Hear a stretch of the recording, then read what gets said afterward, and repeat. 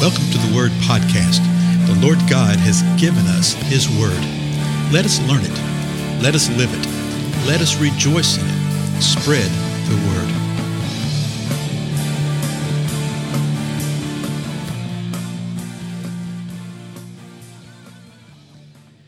Blessings, everybody. This is Dale. Thank you so much for joining with me today on the Word Podcast. We're continuing through our examination of the Gospel of Mark. We're in the first chapter. We're just getting started.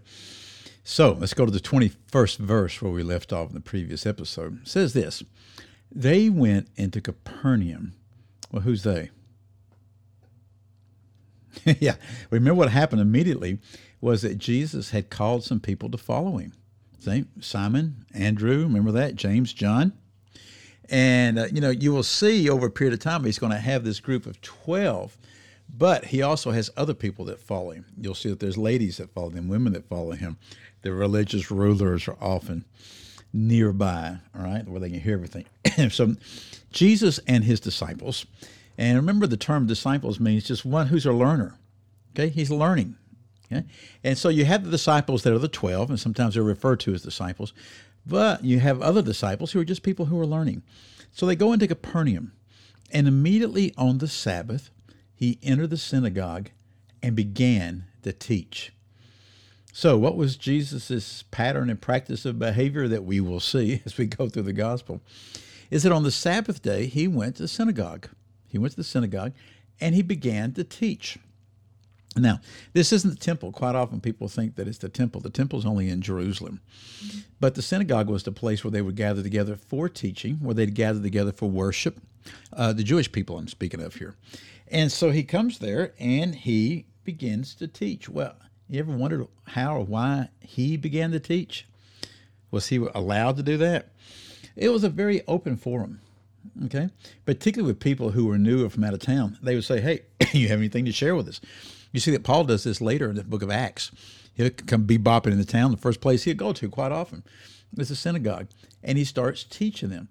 So he comes in, and I've been in worship service. I've been in places where people will sit there and somebody will say something, and I've actually done it. And you can look at somebody and say, "Hey, you have something here you want to share?" You can tell by the look on their face. You can tell by the Spirit of the Lord guiding you. And so something happened here, and Jesus began to teach. Watch this, verse 22. They were amazed at his teaching, for he was teaching them as one having authority and not as the scribes. Whoa, Mark was saying some pretty profound stuff right here. First of all, they were amazed at his teaching. Now, how does Mark know this?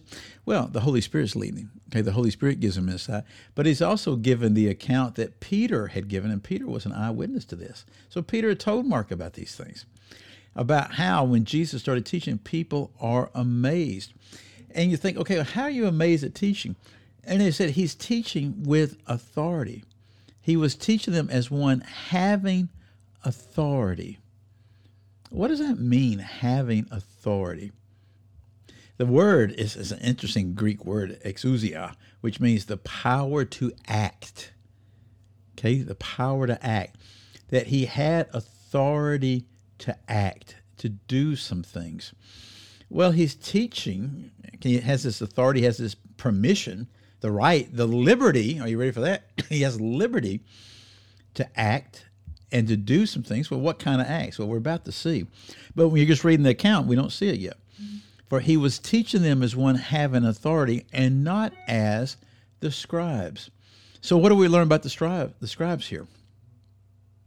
Yeah, that the scribes were teaching, but they were not teaching with authority. Folks, they were not teaching with power. They were not teaching in a way that the people were amazed, not because they could razzle-dazzle them with their oration or with their extensive knowledge or anything like that, but there was something different here. We've all experienced teachers. We've all experienced preachers. We've all experienced individuals that when they're communicating something or trying to communicate something, that there's just no authority there. There's no passion there. You can tell they don't particularly even believe it, and they're just regurgitating something that they read from somebody else that they think sounds cool.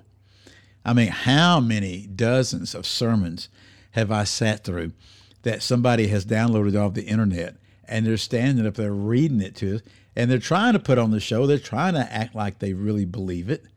But you can totally tell that even if they do believe it, that they really don't walk in it, that they have no power, they have no authority, and they're trying to teach, but all they're doing is just regurgitating and reading back something that they found sort of interesting, intriguing, and they downloaded it, And you say, oh, people don't do that. Are you kidding me? They do it all the time. It's nothing new, even before the age of the internet. But you can discern this type of thing, and this is exactly what happened to people. They saw that there was something interesting about Jesus. There was something about him that was not like the scribes. The scribes were teaching, they would teach the truth. They were teaching the law, but you knew there was something different. Well, when you get finished with the Gospels, you find out real soon what it is. The scribes, the Pharisees, the Sadducees, they were hypocrites. And so Jesus actually tells them, I think it's over in the Gospel of Matthew, he says, hey, they've placed themselves in the seat of Moses. Oh, sorry about that. In other words, they are teaching you the right thing. They're teaching you the things of Moses. But you know what? Don't do as they do. Do not do as they do, because they're hypocrites. And so that's what these folks were picking up on. They're sitting there and they're saying, hey, this guy's amazing. His teaching is phenomenal. But then something else happens. But guess what? We don't have time for it today. So we'll pick it up in the next episode, because their amazement is about to be verified in a way that they probably did not expect. Well, again, I'm Dale. Thank you so much for your time. I'll see you in the next episode, okay? Bye-bye.